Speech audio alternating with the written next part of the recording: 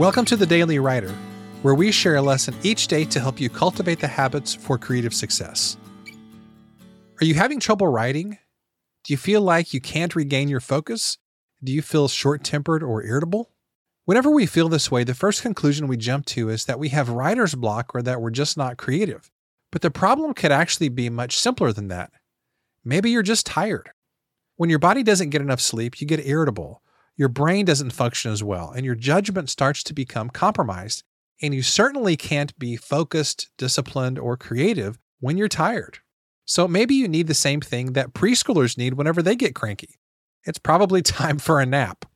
You know, a lot of people assume that taking a nap is lazy or it's just something that kids do, but many of history's greatest leaders and creative minds were famous nappers. John F. Kennedy, Leonardo da Vinci, Margaret Thatcher, Winston Churchill, Eleanor Roosevelt, and Ronald Reagan were all known to take regular naps. And these leaders realized that they needed to be well rested and alert in order to function at their best. I take a nap almost every single day. I lean back in my office chair, put a small towel over my eyes to block out the light. I set an alarm for 10 or 15 minutes later, and then I sail off to dreamland.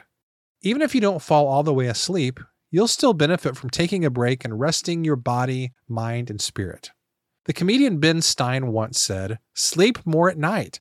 If it's allowed at work or home, take a nap in the afternoon. You'll be amazed at how much better you'll feel."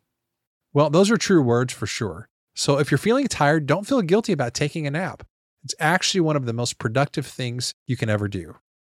Thanks so much for listening to today's episode. For more, you can visit us at dailywriterlife.com. Thanks, and I'll see you tomorrow.